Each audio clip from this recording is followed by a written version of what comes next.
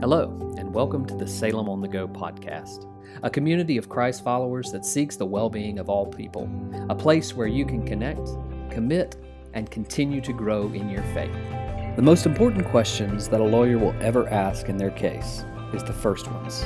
So, what are the first questions asked in Scripture? In this new series, First Questions, we'll explore that answer as we look at each of the first questions that are asked by individuals and characters all throughout the Bible. Let's turn now to humanity's first question. Who? Me? We are now in the third part of this sermon series called First Questions, a series that we've been doing for a few weeks now where we explore the first questions that were ever posed in Scripture. And I hope that what you've discovered by now is that the words to the first question are important, but they're sometimes not as important as the tone that we hold when we ask the question. You can ask the same question with a different tone and get an entirely different result. And so both the words and the tone of these first questions are important. And tone is important because it does a couple things. One of the things it does often for us is it can either create an environment of suspicion, or it can create an environment of concern or care, where we know that we're caring for one another in the question that is asked. And in the first week, I went all the way back to the beginning. The very first question that was ever asked in Scripture, asked by the serpent in the garden, and it was a question of suspicion. And that single question set the tone for how you and I would relate with each other and with God for the rest of time. It set the tone for how we would approach relationships ever since. In fact, I would go out of my way to say, and just go out on a limb, and I would say that some of you might have trouble today developing relationships because of the suspicion that rises up in your heart, right? You have a hard time developing new relationships, or if you engage in a relationship, you have a hard time holding on to it because suspicion just seems to be around every corner, and it becomes a guiding principle in your life. And what I would suggest in those moments, and I said this in the very first week, whenever suspicion starts to take over in your life, I want to offer you just a couple things. You can rebuild trust by committing to questions over statements and community over isolation. Those are the two things. If you'll commit in your life to more questions than statements and more community rather than isolation, you'll be able to combat the suspicion that comes in your life, the suspicion that comes in every relationship, whether it's a relationship with a spouse or a sibling, a family member of any sort, children, whatever it is, friends, coworkers. If you can commit to those two things, let's commit to questions over statements. Let's commit to being together more than being alone. You can start to see the trust rebuild.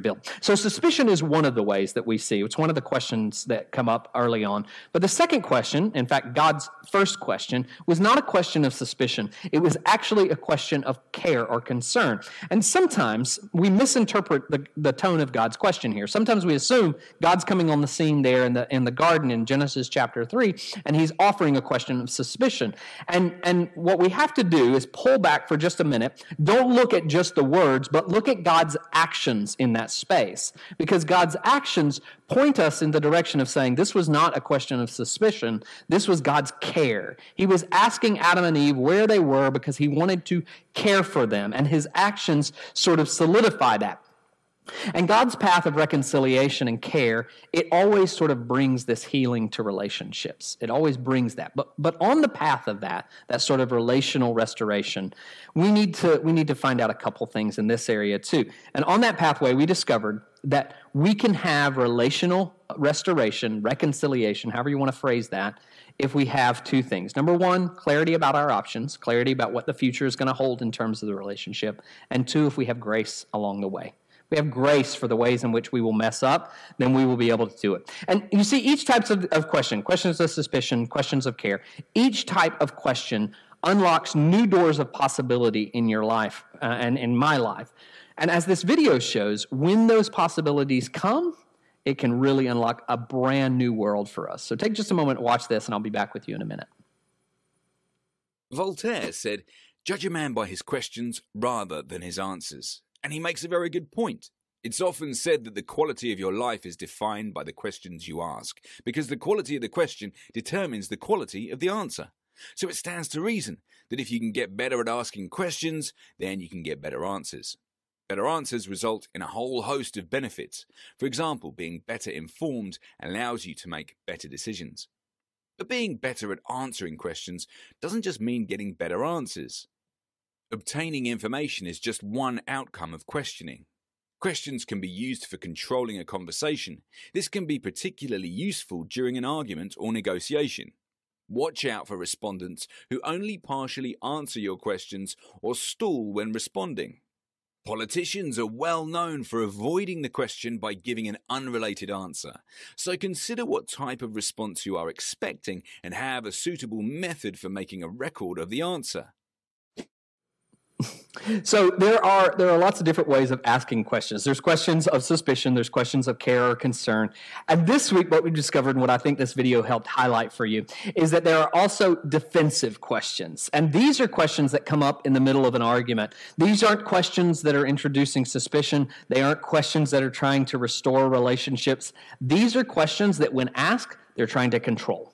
They're trying to control the environment, control the relationship, control the outcomes. And in a confrontation, these are the questions that sort of keep us out of the hot seat, and they help us dodge any real responsibility in our life. And as the video highlighted for you so very keenly, this is what politicians are really good at, right? They're really good at asking questions that will help them dodge the answers. So it's a technique called pivoting. So they pivot often, or they evade responsibility. And pivoting, as I would define it, is a way of taking a question that's right on target and moving it just a little bit so that you can answer it on your terms. You can answer the question exactly how you want to do it. And, we see this all over. And, of course, I know you've had your stories of seeing it with politicians. One of the greatest moments that this occurred historically, and it always occurs in presidential debates, but there was this question. I think it was the 2004 debate, October or somewhere around there. It was the third presidential debate between John Kerry and George W. Bush. And the questioner asked George W. Bush at that time, said, look, if someone came to you and asked you what you were going to do about jobs because they had just lost their job, what would you say to the person who has just lost their job? I mean, it was a very clear question. What would you say to the person who's lost their job because of the decisions you've made in the last 4 years? And within 3 sentences, if you go back and look at the debate, you can see this. Within 3 sentences, George W. Bush moves the question away from jobs and plants it directly into something that he's proud of, education. The No Child Left Behind bill. So he moves the pivot away and he plants it right in the middle of what he is proud of, what he loves, and he starts to talk for the next 5 minutes on education and never returns to the job. This is pivoting. And by pivoting so masterfully, what he was able to do in that moment is he's able to refocus our minds, and he would, of course, in that moment, go on to win the 2004 presidency. We wouldn't focus on the amount of jobs that we had lost in 2004. Instead, through that mastery in shifting, we would focus on other things. And despite the fact, in that year alone, we had lost like 100,000 manufacturing jobs, he was able to recapture our minds and to shift us just a little way. Now, you may have guessed this already, but pivoting and defensive question asking is not original with him, right? He's not the one who introduced that to the world. No politician is the one who introduced that to the world. This just happens to be the very type of question that was first asked by us, humanity. There's a question asked by the serpent. That's the first question in all of Scripture. The first question asked by God is a question of care. But the very first question that came out of the mouths of human beings is a pivoting question, a defensive question. Am I really my brother's keeper? Is that who I am? Is that what you think of me? Is that how this goes? Right? And for 3 weeks in, we're 3 weeks in, and we finally arrived at this question that's asked by human beings. And it's not a question where we're trying to raise the suspicion. It's not a question where we're trying to restore a relationship. On the contrary, it's a question where we're defensive of our own life. It's a question meant to, in this case, protect us and help us avoid the truth that is out there. And what is the truth? The truth is the fact that the first human death recorded in Scripture doesn't come at the hands of God. It comes at our hands. It's us who did it. We're worried all along. In fact, early on with the serpent who comes in Genesis chapter 3, the serpent tries to tell us that it is God who will kill us. It is God who will destroy us. It is God who will take our lives. But what we discover by Genesis chapter 4, that death was actually introduced not by God, but by us. And in this moment, when Cain and Abel are facing this reality, and Cain in particular is coming in front of God on the other side of destroying and taking his brother's life, he's defensive about that reality. He steps back. And so in Genesis chapter 4, Cain and Abel are living into a relationship that God has sought for them.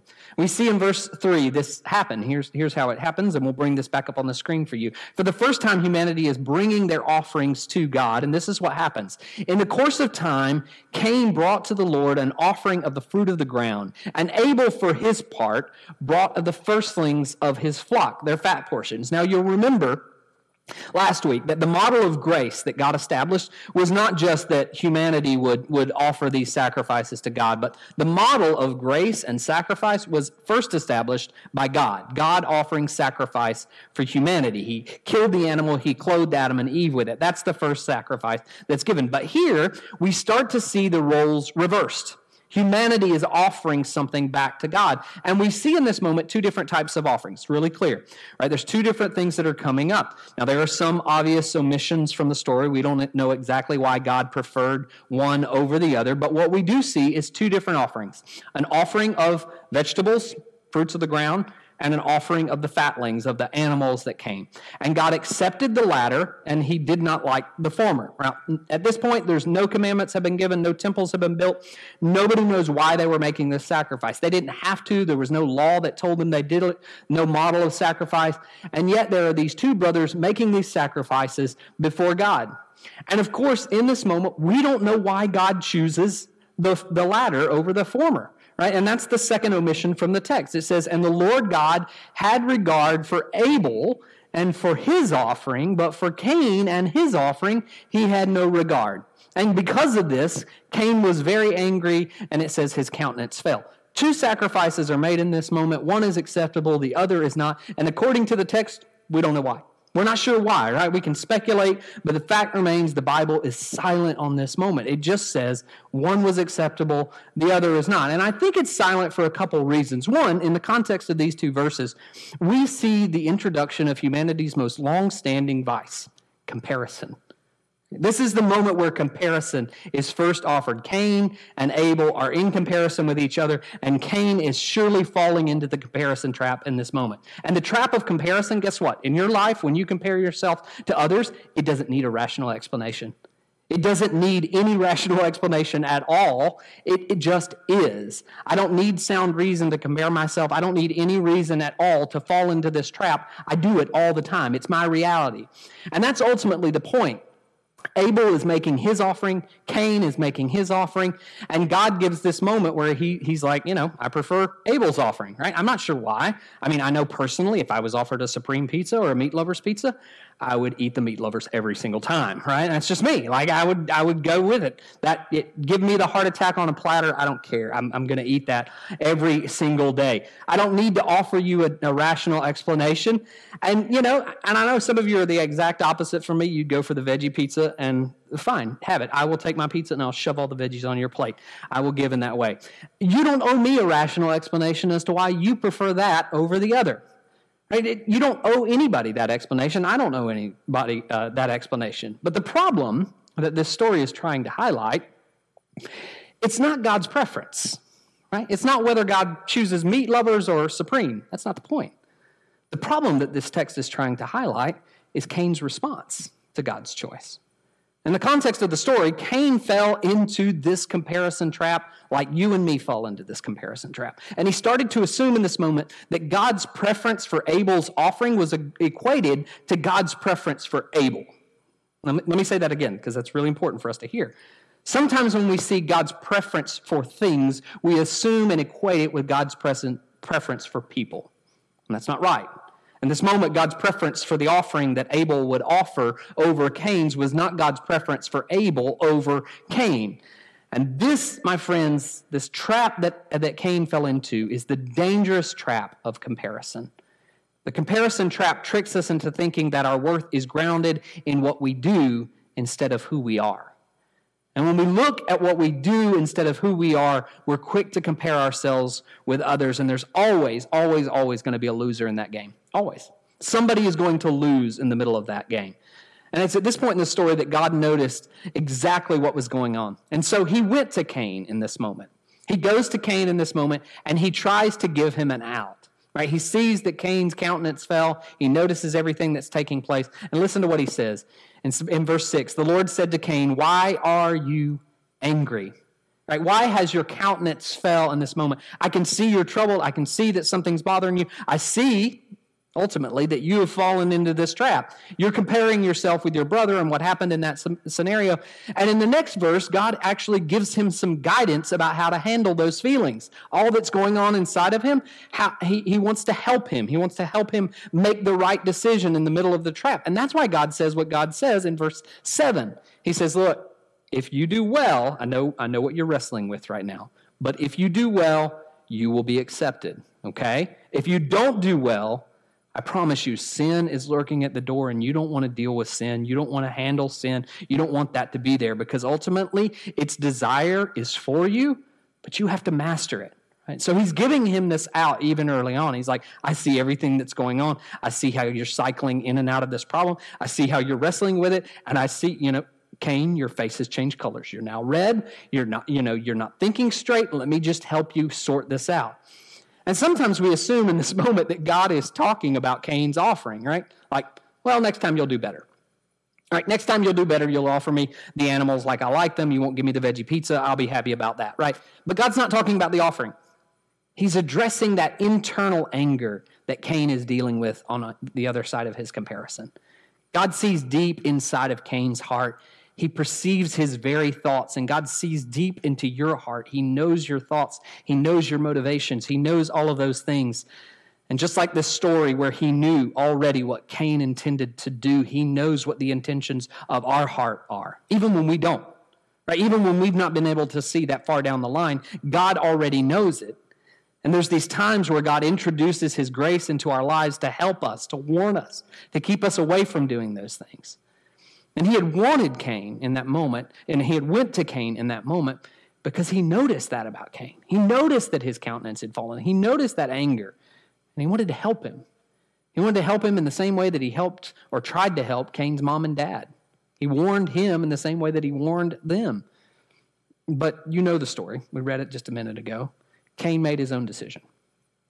Cain allowed the comparison trap to take over his mind and his heart. And here's what Cain did. In the next verse we see, Cain said to his brother Abel, "Let's go out into the field." And when they were in the middle of the field, Cain at that moment rose up against his brother Abel, and he killed him. The irrational comparison trap that Cain had fallen into took over his life, and it took his brother's life. It not only consumed him in the way that God was talking about, but it also caused him to start taking other people's life. And there's such an irony to this moment because we live all of our lives fearing a God who will take our lives. Don't eat that, God will take your life. Don't do that, God will take your life. Don't go there, God will take your life. And yet, we are the ones who introduce death into the world by our comparison between each other. Not God, not the death angel, not the devil, us. We did it. We introduced the reality of death into this world. And this is what the comparison trap does. It kills our regard for brothers and sisters. It kills our compassion for other people. The way I would say it is simply this. Comparison is the thing that kills our compassion, and it causes us to deny our human responsibility. And that's why this story begins with the reality of Cain killing Abel, and then it introduces the very first question that we ever asked. You see this moment right after Cain kills Abel where God comes back to Cain and he asks him a question. He says, "Where's your brother Abel?" And for the very first time, humanity chooses to use a question. Now, where else have we seen this? But finally, we ask a question, and we ask a question to evade, to pivot away from responsibility. Cain said to him, "I don't know. Am I my brother's keeper? Is that me?" You notice how quickly Cain pivots in this story, right? The politician is born in a moment, right there, Genesis chapter 4. God asks where Abel is. Cain dodges the question and on with a defensive question, right? He pivots with a question with a question. And in this case, Cain's question is a question that is specifically used to hide his own sin. It's a question used to deny his own responsibility. The first human question ever recorded in Scripture is this question of human responsibility. Who are we responsible for? How far does that responsibility go? And when Cain asked this question of God, he asked it out of a fear of scarcity, right? A fear of scarcity that was ultimately developed because he lived in a world of comparison. He didn't think there would be enough because he was comparing himself with someone else. If he cared for his brother, would there be anyone there to care for him? If he cared for others, would there be space for him? Would he be able to live into that space? If his brother succeeded, would there be room for his own success? He feared that there wouldn't be enough. And how many times in your life and my life have we made decisions in the same way? Decisions that are made out of comparison. If I do this, will there be something there for me? If I give in this way, will someone give back to me? If I dedicate my time here, who will give me time back? Who will show me love? Who will help me out, right? And so instead of constantly giving and extending our arms of compassion and care to others around us, we start to hoard because we think that there's not enough.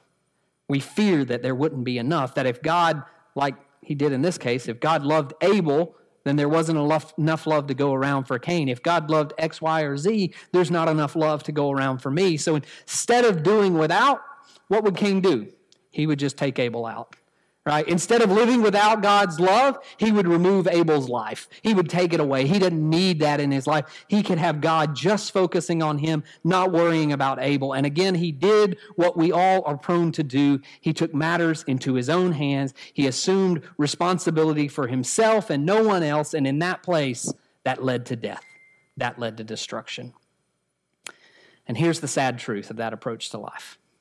When we approach life in that very way, when you're only responsible for you, no one else matters to you.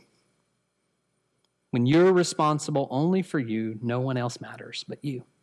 You live this life that's isolated and separated from everyone else and everything else, and you wonder why. But you've chosen a life that only focuses on you, and everyone else gets blocked out. And God outlines this for Cain. In the next 3 verses, he tells him exactly what's going to happen. He knew exactly what would happen. In verse 10, he goes on, he says, "What have you done? Listen, your brother's blood is crying out to me from the ground. And because you have chosen to live your life for you and only you, you're going to be cursed for that." And he says this. He says, "And now," in verse 11, "now you are cursed from the ground, which has opened its mouth to receive your brother's blood from your hand." It goes on, "When you till the ground in the future, it's not going to yield to you its strength. It won't be able to. You'll be a fugitive and a wanderer on the earth. If you choose you, there is no place on earth where you can ground yourself, where you can connect with others." Cain is never, ever, ever going to be able to settle into the ground. He's never going to be able to till into the ground. He's never going to be able to find strength in the ground. He's going to wander the earth in isolation and loneliness. But if he would have just leaned into others, he could have found the stability of the earth. He'll live as a wanderer, lost and alone. And this is the type of world that he chose to live in because he lived into that comparison. And that's why isolation and loneliness are plagues in our society today. The world that we live in is isolated and alone because it's a world that craves comparison. It's a world that's built on the back of comparison and that lives into this reality of scarcity, as if we're never going to have enough, that God can't provide enough, that there's not going to be enough for your family, and so it's just me and me and me. And when it's just me and me and me, there's only me. There is no other world to explore. And I wander around in isolation and loneliness all the days of my life. And if that's the life we live, and if I'm the only one in the world that I'm responsible for, then there's no one else that matters to me except me. And I will live in this world as a wanderer, lost and alone, just like Cain. I'll live in this world like a fugitive on the run. I'll live in this world completely abandoned by everyone else. And maybe that's where you are this morning. Maybe you felt the weight of comparison in your life. And you haven't felt it in those clear terms to say that I've been comparing myself to others, but you felt it because you know you're isolated. You feel the repercussions of a life that has been lived in that way for a long, long time, and so you just feel the isolation all around us. You can feel the weight of that, and you could probably even identify with Cain's response. Cain's response is one of the most dramatic moments in the story. He says to the Lord in verse 13, "My punishment is greater than I can bear." I can't do it. I cannot live under the weight of this punishment. Today, he says, you've driven me away from the soil. I'll be hidden from your face forever. I'll live as a fugitive and a wanderer, and anyone who meets me will want to kill me. I mean, this is Cain's confession. Perhaps this is your confession as well. You can't live under the weight of that isolation. You can't live under the weight of that loneliness anymore, wandering the world where only you are the one who's important. And you're feeling it. It's taking your life away. You would say, just like Cain, this is going to kill me if I don't do something about it. And I want you to hear God's response, because God's response is one of grace in this moment. The Lord looked back at Cain on the other side of that confession, and in verse 15, he says to him, "Not so, not so. For whoever kills Cain will suffer a sevenfold vengeance." And in that moment, the Lord put a mark on Cain so that no one who came upon him would kill him. It's a seal. Another word, the Hebrew word here is ot, that mark.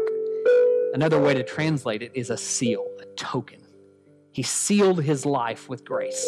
He covered him with that. In the same way that we talk about being sealed and wrapped in God's grace and protected in all these ways, this is what God did for Cain in this moment. Cain, the one who first committed murder. Cain, the one who didn't deserve life, right?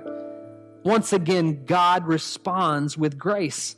And this is an interesting moment for me, especially as I read through Scripture. This is the very first moment of death in Scripture. This is the very first murder in Scripture. It's the perfect moment for God to respond with capital punishment. It's the perfect moment for God to respond with divine retribution. And yet he doesn't. He responds in grace. God knows that Cain will live for the rest of his life with the weight of that decision. That's his punishment. That's punishment enough. But in this space, God wants to create some room for grace to meet him. And when that grace comes, what happens is restoration follows. And here's how it follows. God's call for restoration compels Cain to avoid comparison. It compels you to avoid comparison and to start attending to each other, to start loving on each other, to start being with each other. This is not just for Adam and Eve. This is not just for the victim. This is a unique space. This is amazing. This is amazing to me. This is the space of grace for the victimizer, not the victim, not the ones who are hurting because of someone else's sin. This is unprecedented, that God in this moment would give grace to the one who harmed. And we like oftentimes in this comparison trap to push that out on somebody else and assume that we're not the victimizer, that we're not the one who caused harm. But the grace that God gave to Cain is the grace that God gives to all of us who harm others. It's the grace that God wants to give to everyone. Not just the victims, not just the ones who have received the pain, but the ones who dish it out, the ones who harm others because of their comparison. You and me. When it comes to God, this is the seal that he places on Cain, and this is the seal that he places on you and me. So that we can avoid this comparison trap and that we can start to live in a world where we hold each other, where we're responsible for each other. I mean, can you imagine for just a moment how different our world would be if we would approach victimizers, assailants, criminals in this way? Can you imagine what it would look like? If we stopped just comparing ourselves to them, comparing the us versus them, and we started to treat them as those who were marked with grace, because we are them. We are those victimizers. We are those criminals. We are those assailants. We are the ones who, like them, are marked by grace. It is us. It is not us versus them. It is us. And if we saw ourselves in them, like them, we would see our need for grace. And I believe that's God's call to you today. I believe that's God's call to us today. To avoid the comparison that pulls us apart and to start attending to each other, whoever the other is, so that we can all find grace. Would you pray with me? God, I thank you so much for the grace that comes to us through your Son, our Savior, Jesus Christ. I thank you, Father, that even when we are the ones who deserve that divine retribution and punishment, it is your grace that goes before us. like it went before Cain to seal him, to mark his life, to set him up in a space where others would actually see him, where they wouldn't avoid him or try to take his life, but they would clearly see him and that he wouldn't be alone. God, you've marked us all. You've placed that grace upon all of our lives, and you've invited us into a space where we can live in a world where it's not just us versus them, but it's just us. Help us this day to avoid the trap of comparison, to attend to each other in the way that you've called us to. In Christ's name we pray. Amen.